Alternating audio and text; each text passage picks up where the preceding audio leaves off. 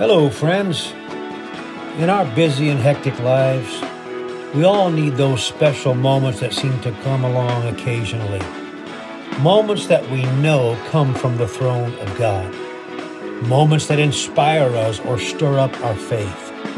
These moments are so valuable because they can provide much needed encouragement. So take a pause in life and enjoy this new podcast series that we are titling Inspirational Moments. Short, brief, and we pray very inspiring. Remember, great is the Lord and greatly to be praised. But when God gives gifts, they're unforgettable. You don't forget receiving the keys to the kingdom of heaven, praise the Lord, and authority in prayer that you as a believer possess. It is His good pleasure to give you the kingdom.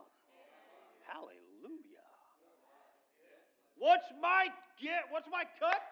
What do I get out of this? Everything that is good. You know, James said every good and perfect gift comes from where? Your education, your sacrifice, your pedigree, who your pastor is. No.